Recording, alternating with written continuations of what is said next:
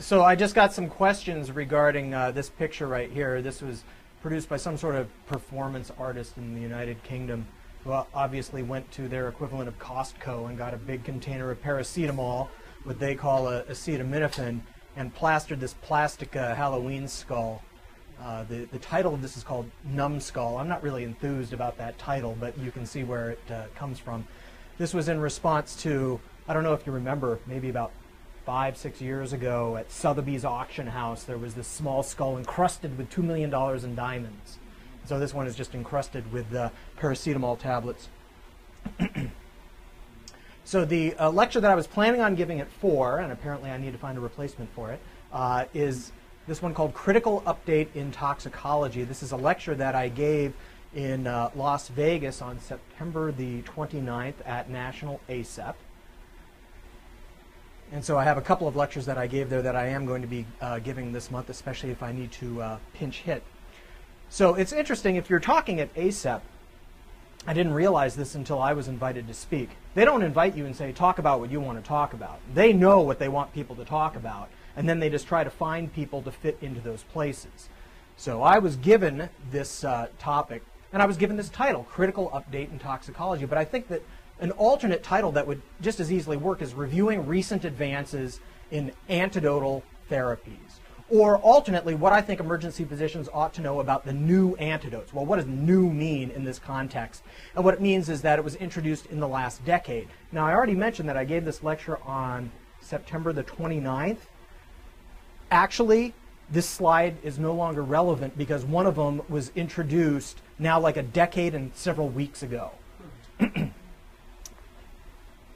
And so the topics that I'm going to be discussing, again, this is what was given to me by ASEP, but I really like these topics. This was my favorite lecture out of the 3 that I gave. I want to talk about pearls and risks of giving intravenous N-acetylcysteine, relatively new in the United States. Pearls and pitfalls of administering hydroxycobalamin for smoke inhalation victims. Possible complications with, here's a mouthful here, crotalide polyvalent immune fab, essentially that's CroFab. And the newest big advanced antidotal therapy, which is IV lipid emulsion for poisonings, and I know BC wanted to hear some more about this. Now, you do have to give disclosures when you're giving these lectures for CME in front of people, and I guess this is a CME course here too. So I do have to disclose that I am a site investigator for a multi-center clinical trial sponsored by Cumberland Pharmaceuticals. This is the manufacturer of acetadote, that is the IV formulation of N-acetylcysteine, which is FDA approved in the United States. And in fact, this study is just about to start. So essentially what that means is if you see somebody in our emergency department with acetaminophen toxicity, before you start treating them, please give me a call so that I can see if they are eligible for this study. They'll get free drugs.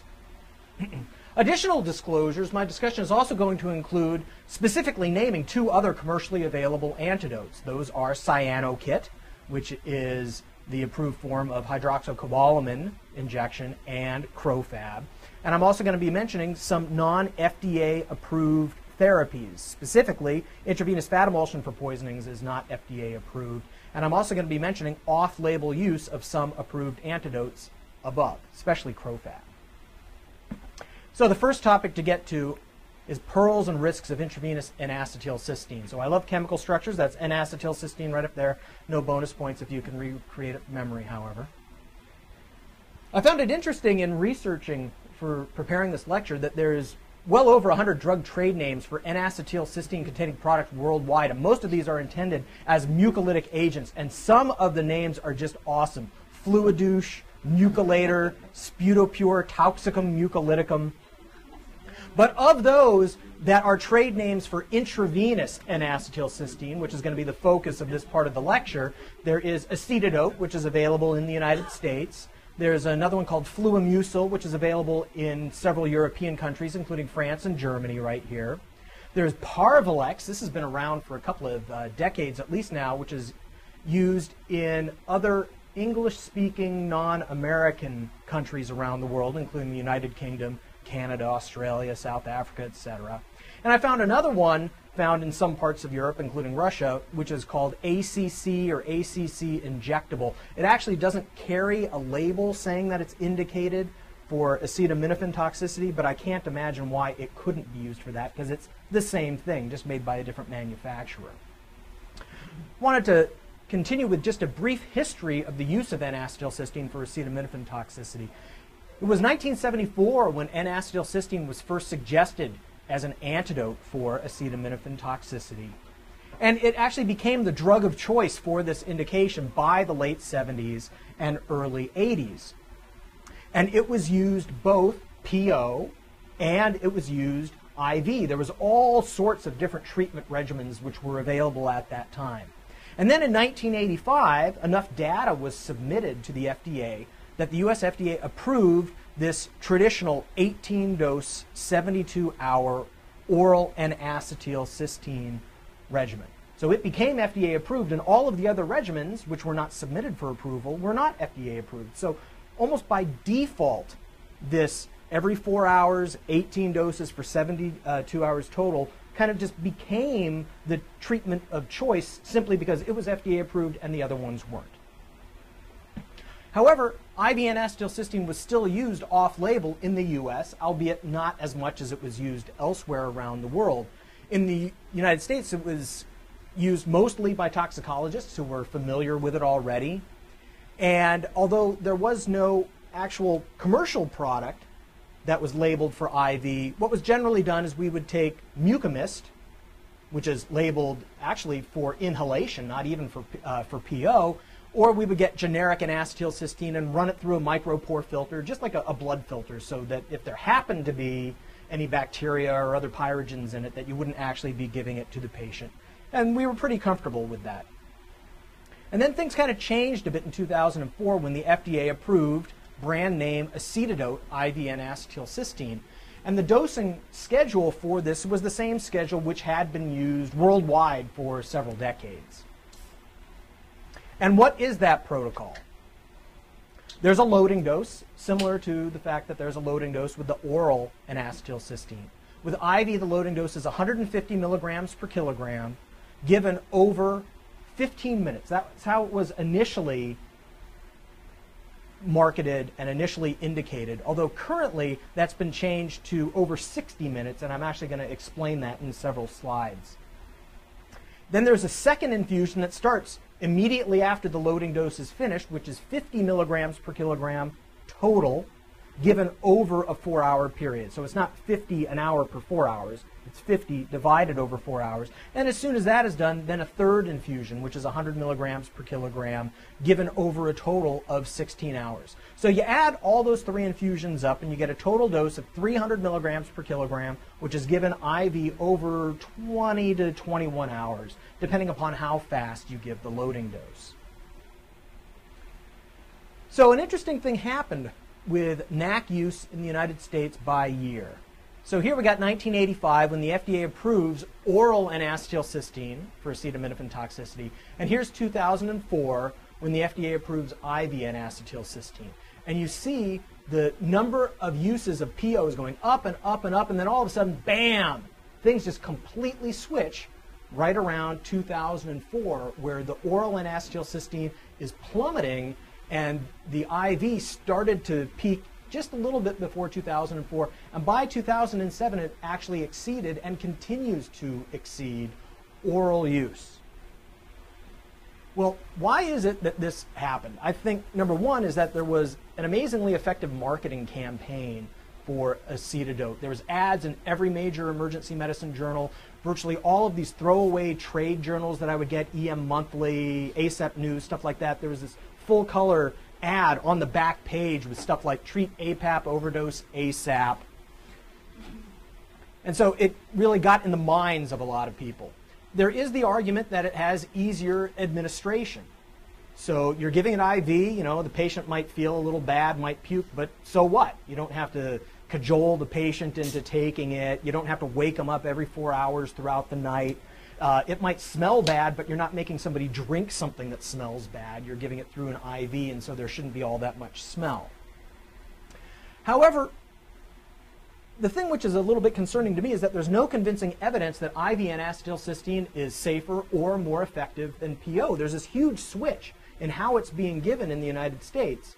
And you would hope that that's because it's a better product. But there really is no good evidence that it is a better product. In terms of safety, the adverse event rate is clearly higher for IV N-acetylcysteine compared to PO. And in terms of efficacy, IV versus PO is essentially equivalent. There is some evidence that oral N-acetylcysteine may be better with patients who present late after their overdose, which is to say at least 18 hours. While IV N-acetylcysteine, there's a trend towards it being better with early presenters, which is to say less than 12 hours after their overdose. But these are trends which are not statistically significant. Is adverse event like? I'm going to talk about those adverse events right now. Thank you, Dr. Cooper. The adverse events mostly consist of anaphylactoid reactions, which are actually pretty common. Fortunately, they are rarely serious, and I'm going to be talking about who is at risk and how do we manage these. And then there's an amazing number of dosing and drug administration errors that occur, and I'm going to be mentioning those as well. So anaphylactoid reactions are non-immunologic allergy-like reactions. The stuff that you see most commonly are cutaneous effects and GI effects. What do I mean by that? The patient gets flushed, they get itching, they get a rash, which looks urticarial most of the time, and they get nausea and vomiting. And yeah, that might make somebody uncomfortable, but that's not life-threatening. Serious adverse events can occur. Anything that can occur in an anaphylactic reaction can occur with an anaphylactoid reaction. And so there are cases of angioedema, bronchospasm, and hypotension, but these are fortunately a lot more rare than the cutaneous and GI effects. So this is non-IgE mediated mast cell degranulation, and since it's not IgE mediated, it's not related to prior exposure to N-acetylcysteine. You do not need to become sensitized to it. It can occur to somebody with their very first exposure. And in fact, anaphylactoid reactions are much more closely related to the drug level, the level of NAC in the person's body.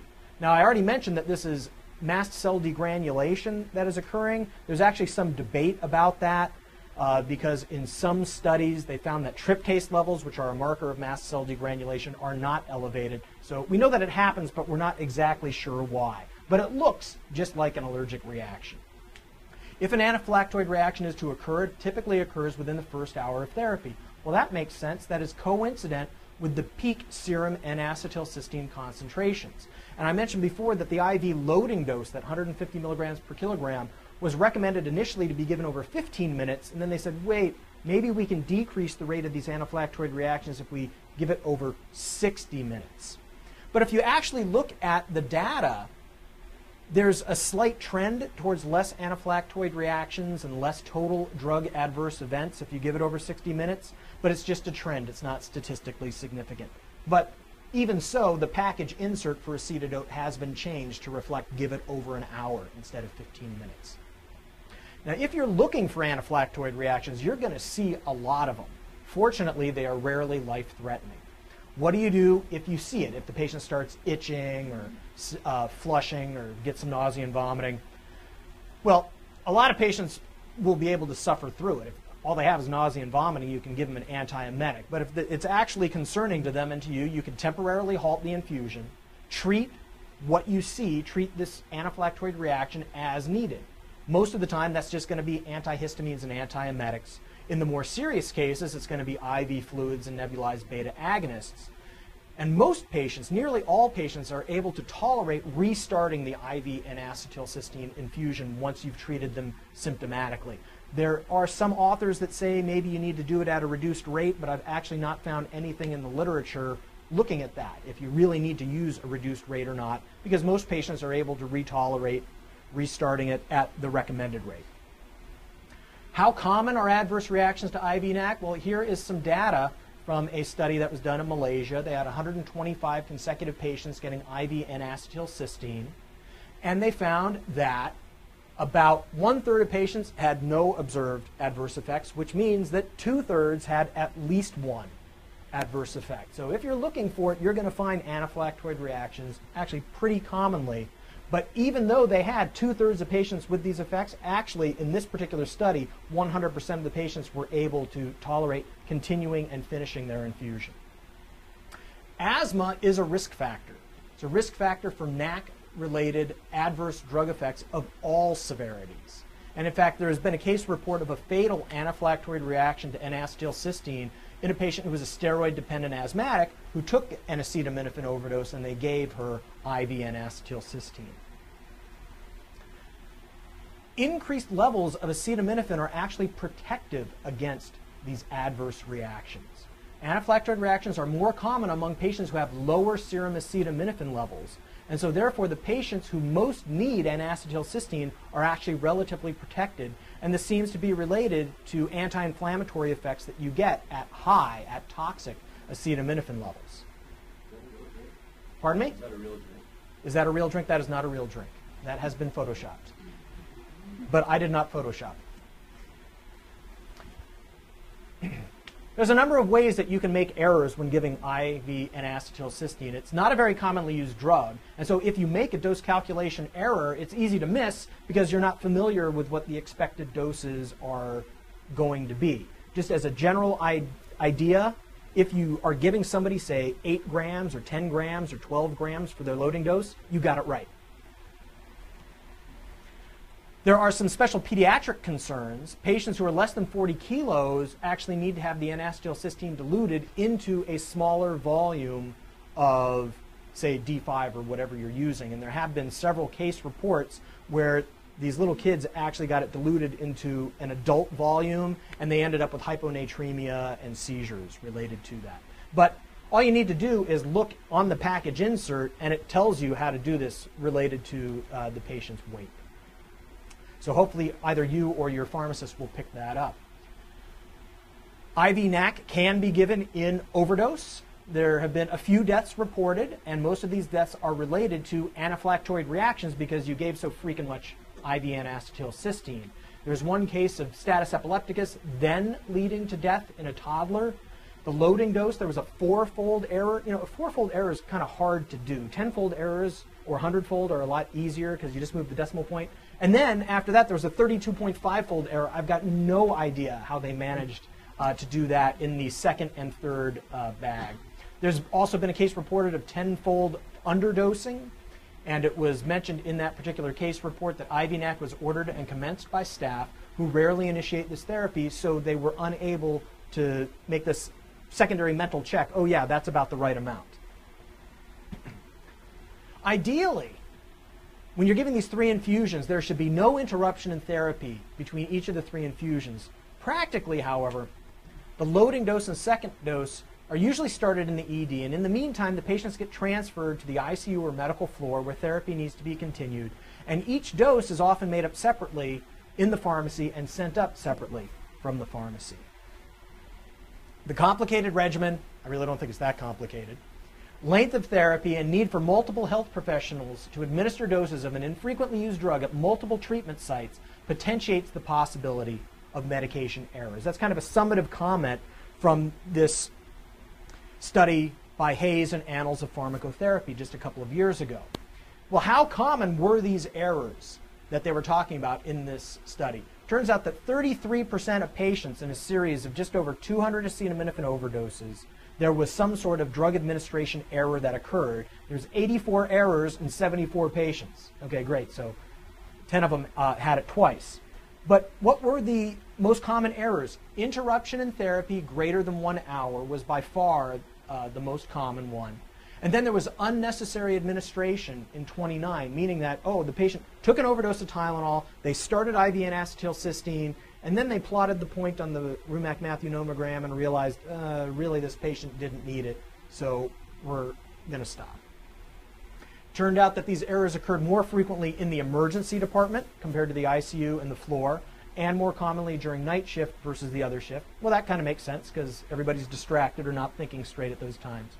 But what is the clinical impact on patients?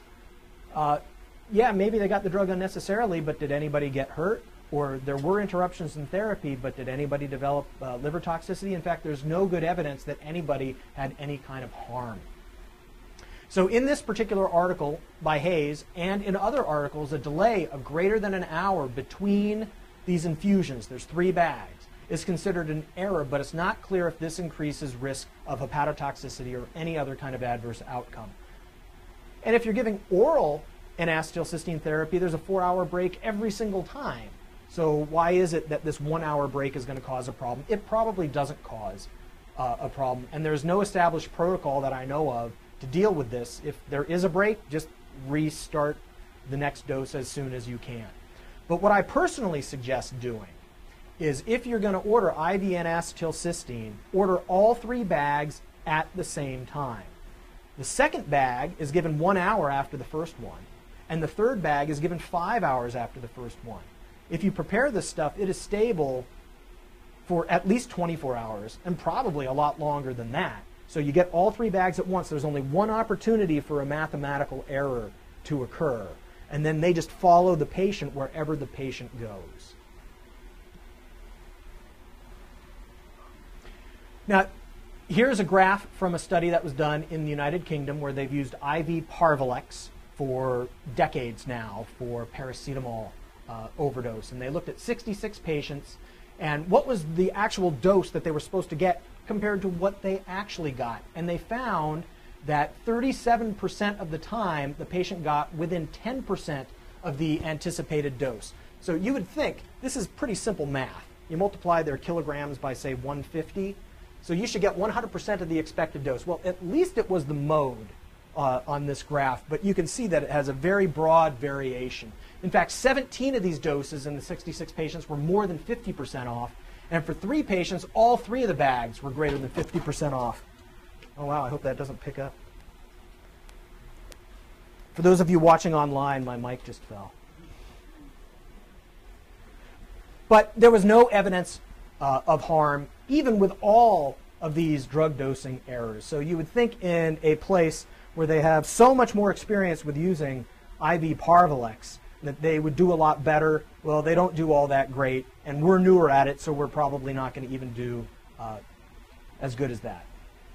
I did want to also mention, though, before getting off the topic of N-acetylcysteine, that you don't have to give it IV. In fact, I'm not necessarily recommending that you do. There is what's called short course oral NAC, or SCON therapy, sometimes called patient-tailored therapy. And in fact, this is the standard recommendation of the California Poison Control System and elsewhere in the United States and around the world if you are going to be giving it PO.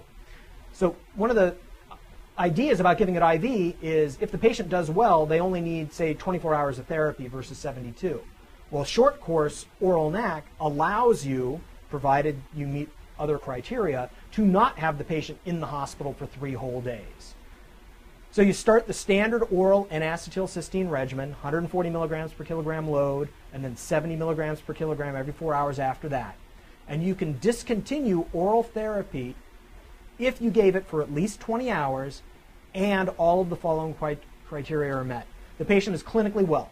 They're tolerating PO, they're not having right upper quadrant pain, they're exhibiting no clinical hepatotoxicity.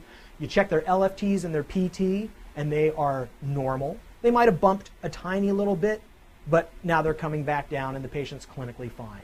And there is no more detectable acetaminophen. And if that's the case, you can stop your oral N-acetylcysteine and save the patient potentially up to 2 more days in the hospital before they get medically cleared and probably sent to psych. All right, here's a little bumper slide to give me a rest and to introduce the next topic, which is IV hydroxycobalamin. So I'm going to be talking about pearls and pitfalls of the use of hydroxycobalamin for smoke inhalation victims. And I had to have that word hydroxycobalamin turned to red because the drug is red. So here's another chemical structure that fortunately you don't need to memorize, but this is a pretty complex molecule right here. Hydroxycobalamin is based upon a corrin ring, and for those of you who care and remember, it looks a lot like the porphyrin ring that we see in hemoglobin and in some other important enzymes in our body. But it's complex with cobalt instead of iron. They're right next to each other on the periodic table.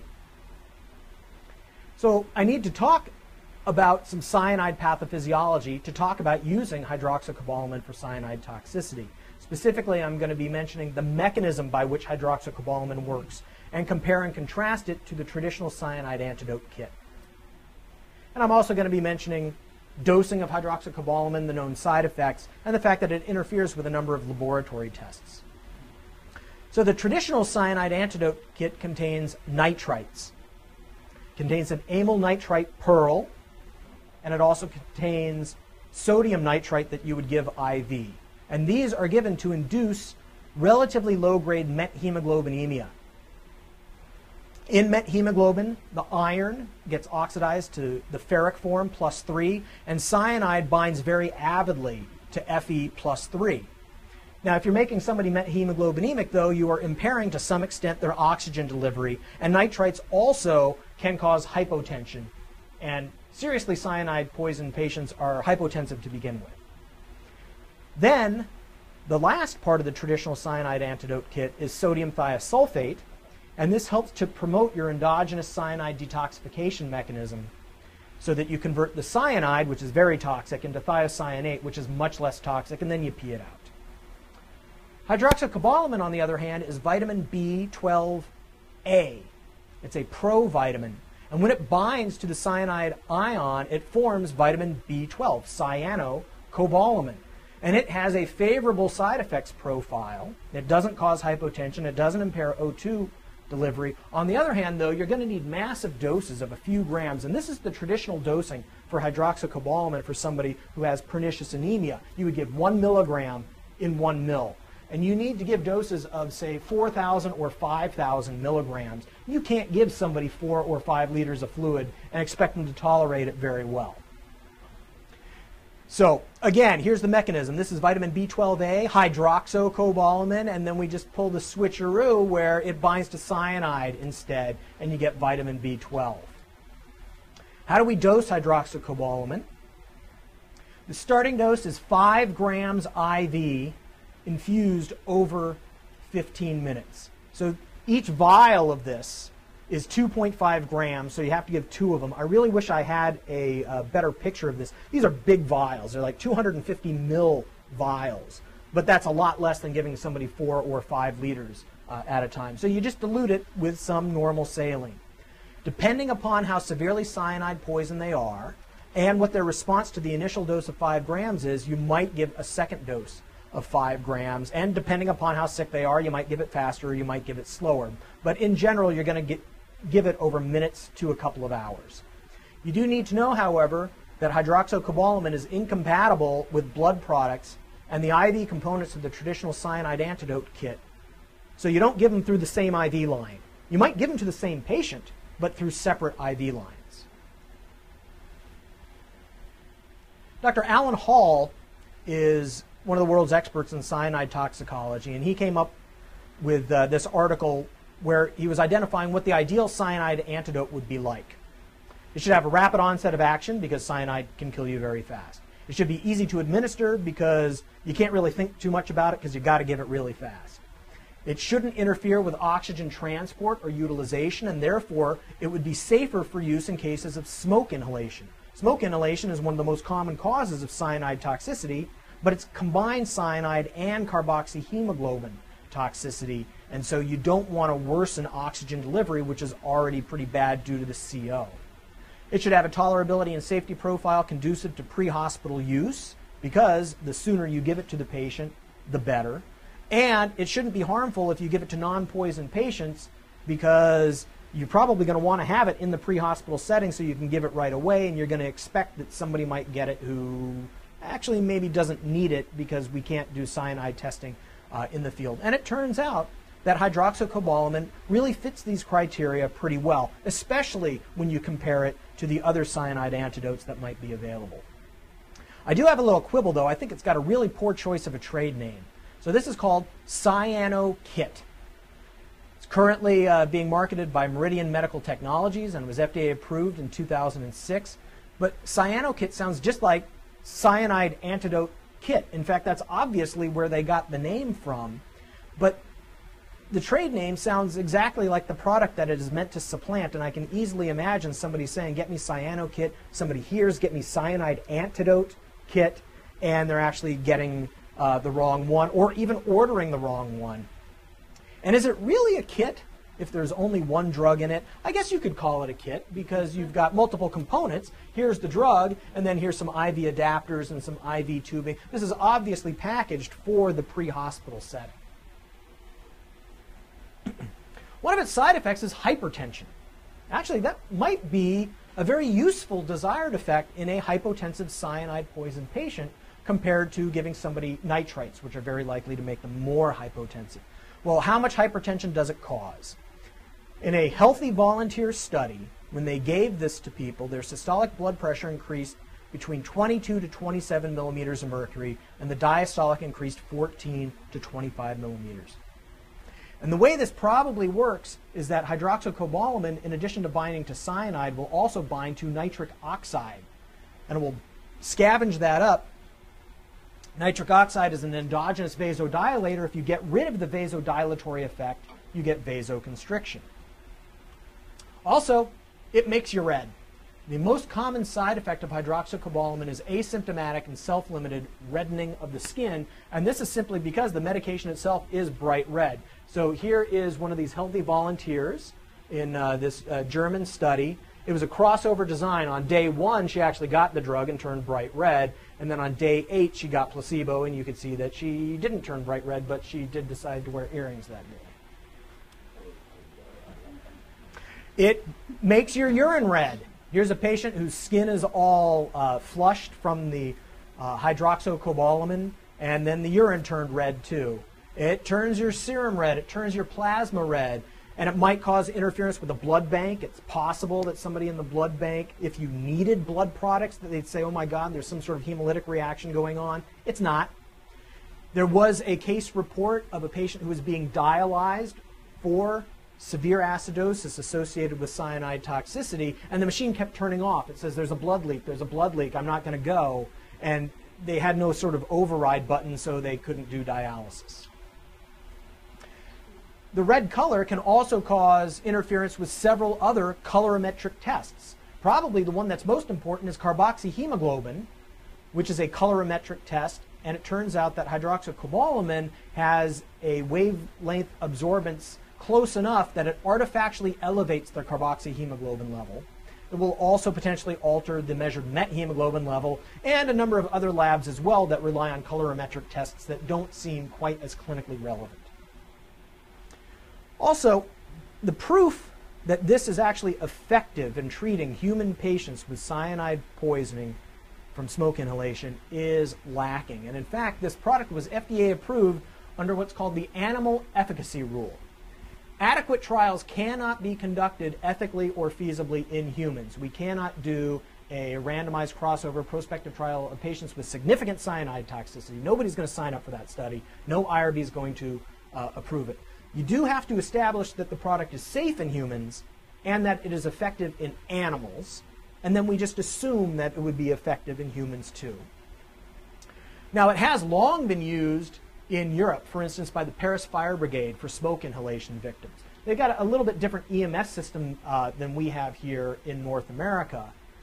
When they call the equivalent of 911, a doctor and the paramedics show up, and a lot of interventions are done in the field that we can't do here in North America because they only have paramedics and they don't have physicians. And so they were giving this stuff to virtually anybody pulled unresponsive from a fire, the presumption being that they have combined CO and CN toxicity, and there's no way we're going to know how much of it is cyanide. And so they have reported from Paris 72% survival of patients pulled unconscious from fires who got hydroxycobalamin.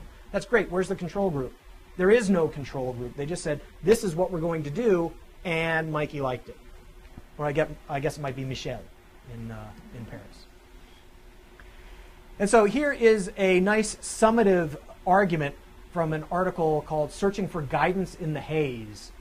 There is as yet insufficient evidence to demonstrate the safety or clinical efficacy of hydroxycobalamin when administered in post-inhalational exposure setting. Is it simply a costly placebo?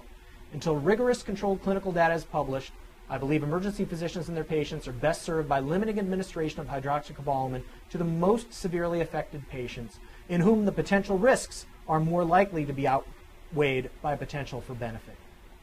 Okay, I kind of agree with that. So here's another bumper slide to give me a second to catch my breath.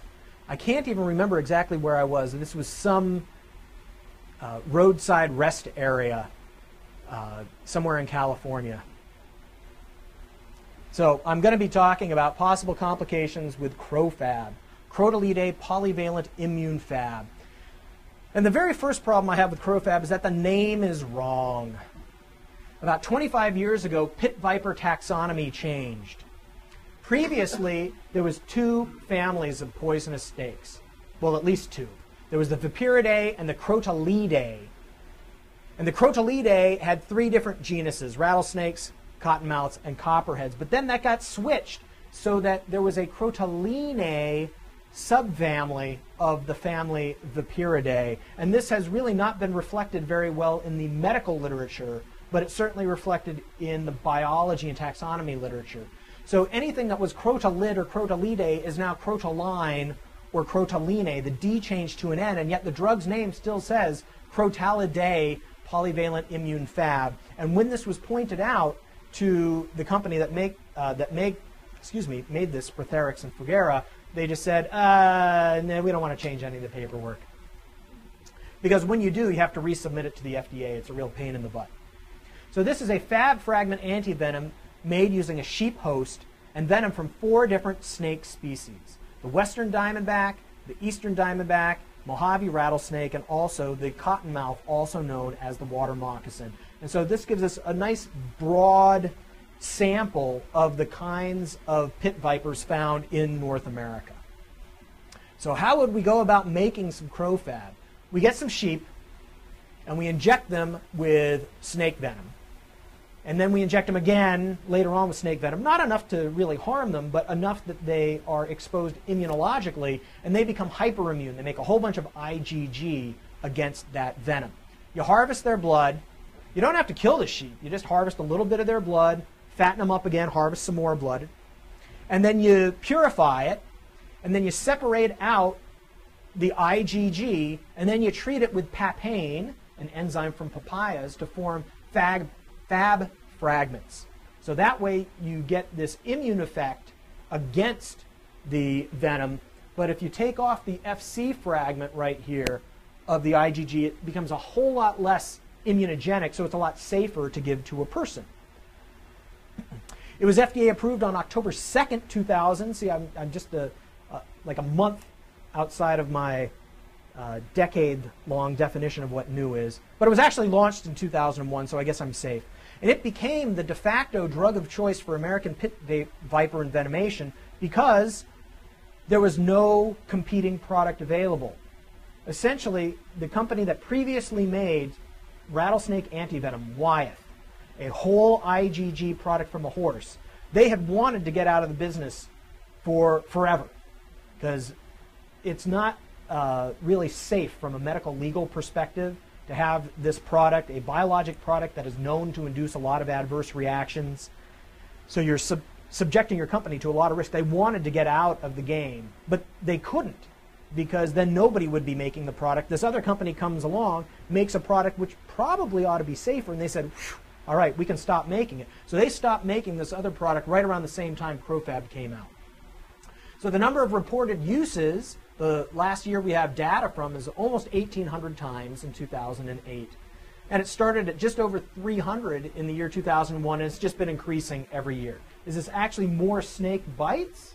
Is it more acceptance of the drug, or is it just better reporting? It's probably most of the latter two. The number of snake bites can't be increasing that much, but it might be increasing.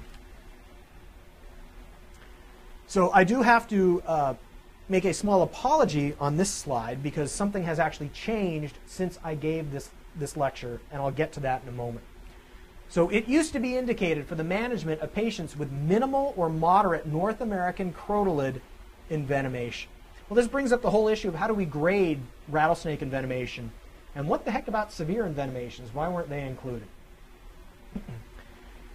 So here's an article by Rick Dart, who is from Rocky Mountain Poison and Drug Center in Denver. That's one of the biggest groups doing work on rattlesnake envenomation. And so they wanted to look at grading snakebite envenomation. Minimal, you get a little bit of local swelling, but nothing systemic, and your labs are normal. All right, that sounds fair. That sounds minimal. Moderate, you get swelling progressing beyond the site of the bite, and you get one or more systemic manifestations. You'll get abnormal labs, particularly low platelets. And then there's severe, marked local response, severe systemic manifestations, and significant alteration in laboratory findings.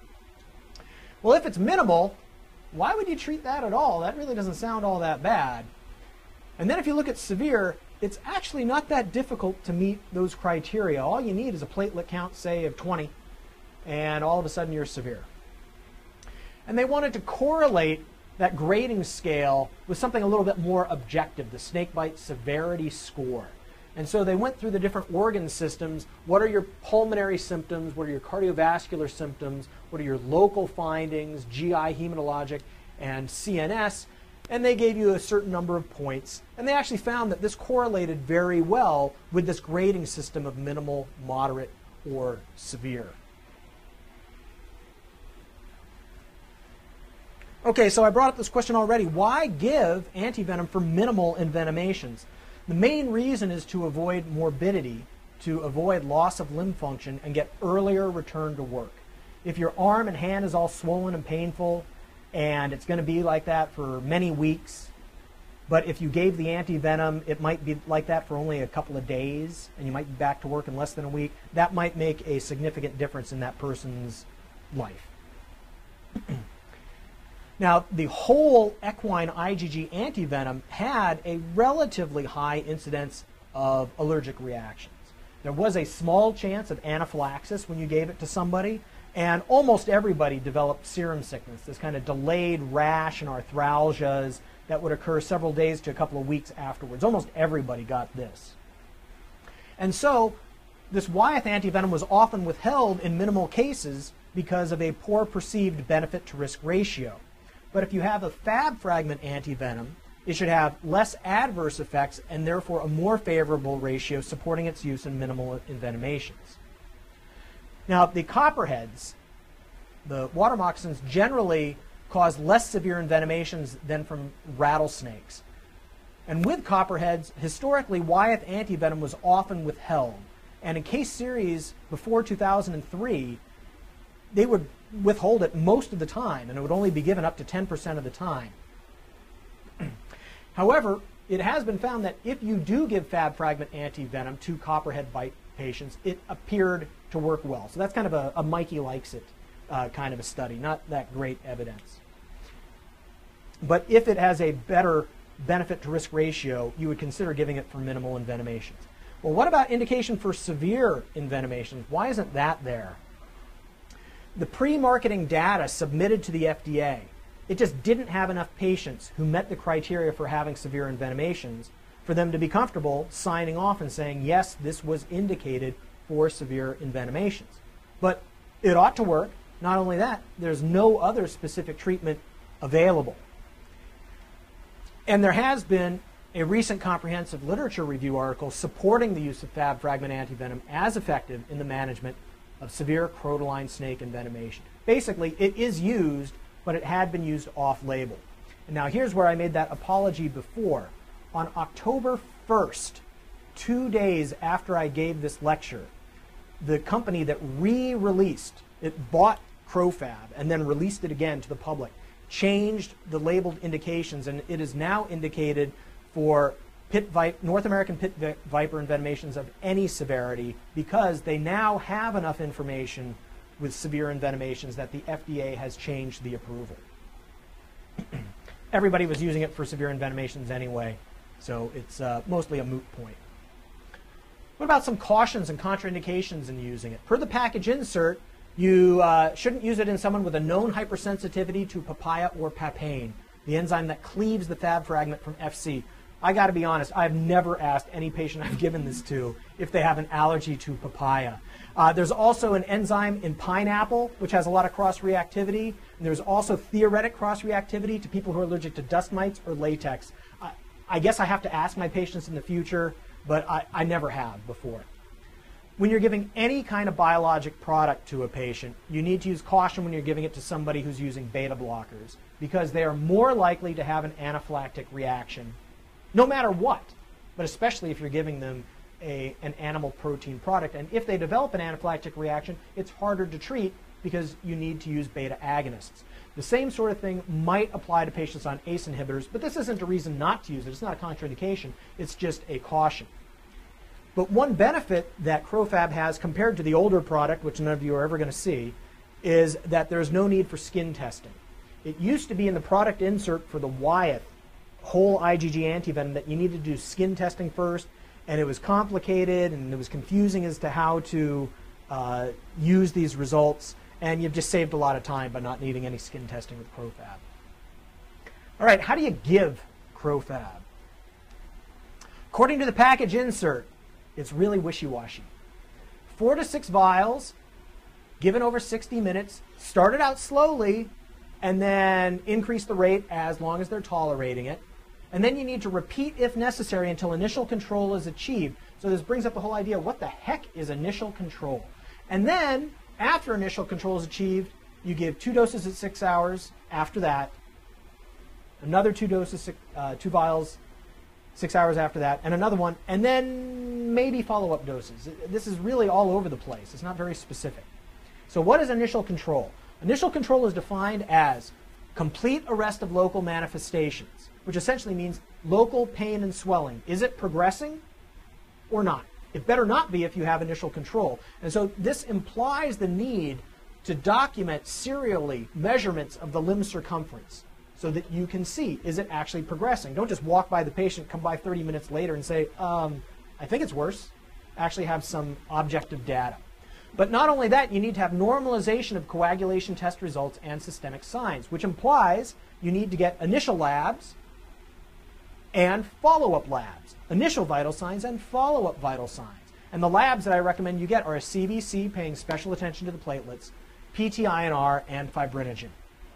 You might want to add on a CK. Okay, well that gets us up to the initial control giving 4 to 6 vial boluses. What about the scheduled doses? 2 more vials at 6, 12, and 18 hours after initial control, regardless of how the patient is doing. That's kind of interesting because almost all antivenoms are titrated on a PRN basis. Does the patient need more? Yes, then give more. Does the patient not need more? Then don't give it. But this one actually has this labeled indication that you need to give more even if they're doing fine. Is this necessary? Or is this just a marketing ploy? It's actually related to something called recurrence phenomena. This is the return of venom-induced abnormalities after they had been arrested and corrected with initial antivenom therapy. There's a number of reasons why this might occur. There's pharmacokinetic and pharmacodynamic mismatch between the venom and antivenom. That's just a fancy way of saying that the antivenom levels go down before the venom levels go down. Other possibilities is that you might have binding to the venom and then unbinding from the venom and some other stuff as well. So you can get local recurrence. You had initially stopped the progression of pain and swelling, and then it started progressing after that. And in clinical trials of CroFab, this was less common when they gave scheduled dosing, comparing it to PRN dosing. What did that mean? No patients got it with scheduled dosing, and half the patients got it with PRN dosing. But the numbers here were really small. They're like just dozens. And local recurrence did not occur beyond 24 hours. So they said, great, we'll just cover this time period up to like 18 hours, and that'll do it. There's also coagulopathic recurrence, and this occurred in almost 70% of patients who initially had a coagulopathy. Coagulopathy got better initially, and then it came back later on. Recurrent significant coagulopathic abnormalities generally were only seen in those patients who had early significant abnormal results, say like a platelet count less than 100,000. But these could be seen recurring anywhere from 2 to 14 days after envenomation, but generally resolved within 2 weeks. So here is a graph showing recurrent thrombocytopenia. So each one of these lines is a single patient, so you can see that the N, the number of patients treated, was really, really small in these studies. But a lot of the patients were thrombocytopenic to begin with. They got the antivenom and their platelet counts went up. Good. All right, so it works. And then the platelet count kind of stayed up, but when they followed up several days later, a number of them had dropped, and some of them had dropped even lower than they were before. And the ones that dropped the lowest tended to have the lowest platelet count to begin with. I do not know if these patients in this study required retreatment, and I will be mentioning that within the next couple of slides as a general comment. So what are the issues related to coagulopathic recurrence? It's really unclear if coagulopathic recurrence is affected by the scheduled dosing at 6, 12, and 18 hours. And some authors have suggested that PRN redosing, which is off-label, is acceptable. And that is actually fairly common practice. If you get coagulopathic recurrence days later, it can be treated with additional doses of Fab fragment antivenom. However, it seems that the patients who have the worst recurrence are the most resistant to treatment late, but this could be several days later. Coagulopathic recurrence is actually pretty commonly seen, but it's rarely associated with any significant adverse effect. And in fact, I'm only aware of one case report when I made this lecture of significant bleeding. I, in fact, was a co-author on that case report. And that one particular case is now part of a 4-patient case series that just got published. So now I'm aware of 2 reports in the literature where it actually turned into something significant. But it's the same patient in both of them. On the other hand, there's dozens or hundreds of patients where they get coagulopathic recurrence and nothing bad happens. They're not bleeding out their butt. They're not bleeding into their head. They're not hypotensive. Their platelet count is just 30. So tell them that they shouldn't do motocross racing and follow them up to make sure at some point their platelet count comes back up. But this has never been prospectively evaluated in any controlled way.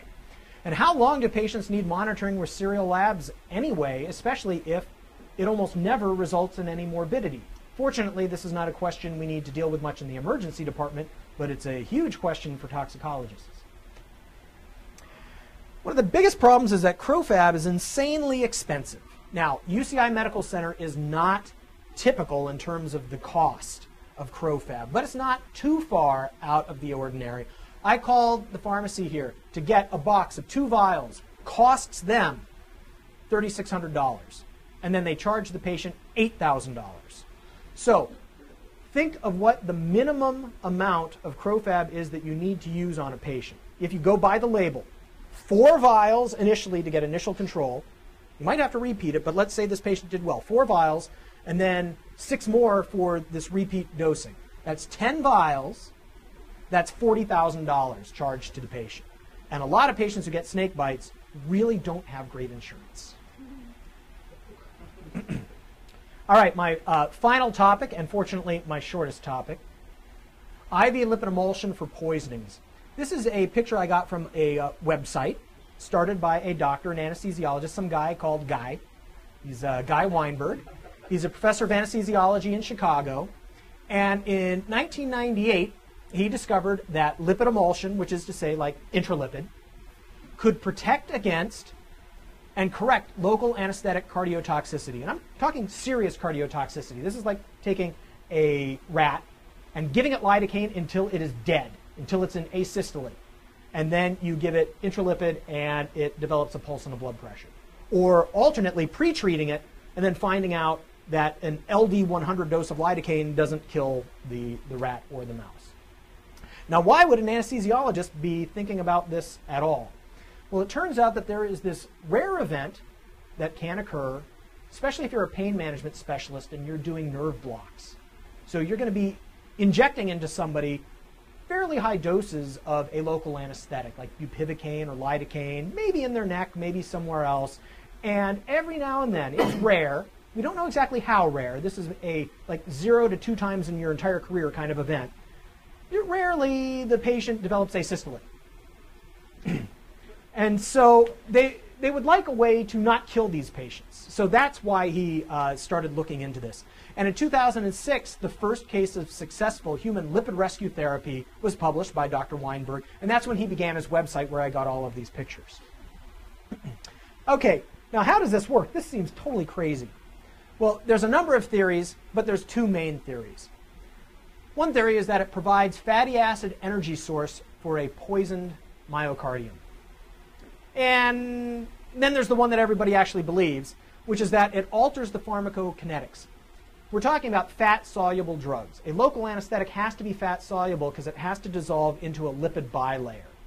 So now you provide all of this fat into somebody's body, and it just acts as a sink for all of this lipid-soluble drug to move into, and then it moves out of the heart. This seems kind of more likely to me. This picture that I have right here is a picture that I got from the Lipid Rescue website. And what you're supposed to do is print this out, maybe even get it laminated, and attach it to a bag of intralipid. So in your clinic where you're doing these local anesthetic injections, when you kill somebody, you have the information available and it tells you exactly how to dose it, because you're not going to be thinking straight when this happens. Drugs where intravenous fat emulsion therapy has been used. Most of the case experience is with local anesthetics as used for nerve blocks. When I prepared this lecture just a couple months ago, there were 16 case reports published in the peer-reviewed medical literature. It's gone up since then. And there were 32, quote, unpublished cases, kind of non-peer-reviewed cases that were actually just put on Weinberg's website. But it has been used in human case reports for a number of other drugs, for various psychiatric drugs, for various cardiac medications, including calcium channel blockers and beta blockers. And also there's numerous animal studies and reports where it's been used with a whole range of medications. Most of these medications are very fat soluble. But if you add these all together, essentially we've got, it looks favorable, but the results are kind of mixed. Am I done? Okay. So how do you dose this stuff if you're actually going to give it? Here's dosing protocol number 1. This is the one that comes off of Dr. Weinberg's website. Attention, please. Once again, folks, we are testing the fire life safety system for the building. Once again, we are testing the fire life safety system. I thought they did this just earlier this week. During the test, please disregard all alarms. Again, during this test, please disregard. Pay no attention to the man behind the curtain. Visual alarm. Thank you. Okay, so here's how you dose it. This is based on limited clinical experience. It is not FDA approved. You take 20% intralipid. That's the standard concentration of intralipid available in North America. And you give an initial bolus of 1.5 mils per kilogram. And then you start a drip at 0.25 mils per kilo per minute. If they have persistent asystole, you can repeat the bolus. And if the blood pressure declines, you can increase the infusion rate. I found one other recommended protocol, which comes from the American College of Medical Toxicology, which is really just a minor modification of what I just previously showed you on the other slide. You start with a bolus of 1.5 mils per kilogram, and then you start a drip. There is even a case report of an IV fat emulsion overdose. So let's treat the overdose by giving the patient an overdose. 71-year-old woman ingested a whole bunch of amlodipine, and she was treated with kitchen sink therapy. Basically, they threw everything at her. Vasopressors, calcium, hyperinsulinemia, euglycemia therapy, which is another relatively new antidotal therapy that came out within the last decade. And she was still doing poorly, and they started a lipid emulsion 12 and a half hours after her overdose. But due to poor communication at shift change, she was given 2 liters of 20% intralipid, which was at least a 5-fold overdose. Now, hemodynamically, she was actually doing okay, but virtually every lab they wanted to order on her, they could not get any interpretable results, and they said that her blood resembled creamy tomato soup. There's, of course, a number of potential limitations to the use of intravenous fat emulsion. You know, the question was, did she survive? I actually do not recall if she survived in that case report. But I don't want to make it up. I don't want to lie to you and not let you know that I'm lying to you. But hemodynamically, it didn't cause any problems. So there's mixed results with intravenous fat emulsion. Multiple case reports does not equal proven efficacy. The dosing has not been standardized, but the 2 published dosing protocols are the same because one person copied the other. There are some potential safety issues. If you get intralipid for a long time, like for nutrition, you can develop hypersensitivity reactions, phlebitis, fat emboli syndrome. We don't know if this occurs with rescue therapy. It's not been reported. But ACLS drugs, they should all be fat soluble because they need to get into the myocardium. And so intravenous fat emulsion might actually interfere with that. We don't know if it does, but it's a potential concern. And this is not common practice. I mean, it's most common practice with anesthesiologists. But working in the emergency department, we have a patient who comes in with, say, severe calcium channel blocker overdose, and you want to use this. How long is it going to take to get the intralipid? And then the pharmacist is going to say, you need to fill out, you know, the intravenous feeding protocol form. You're not going to get it in time. Fire life safety system. Once again, we have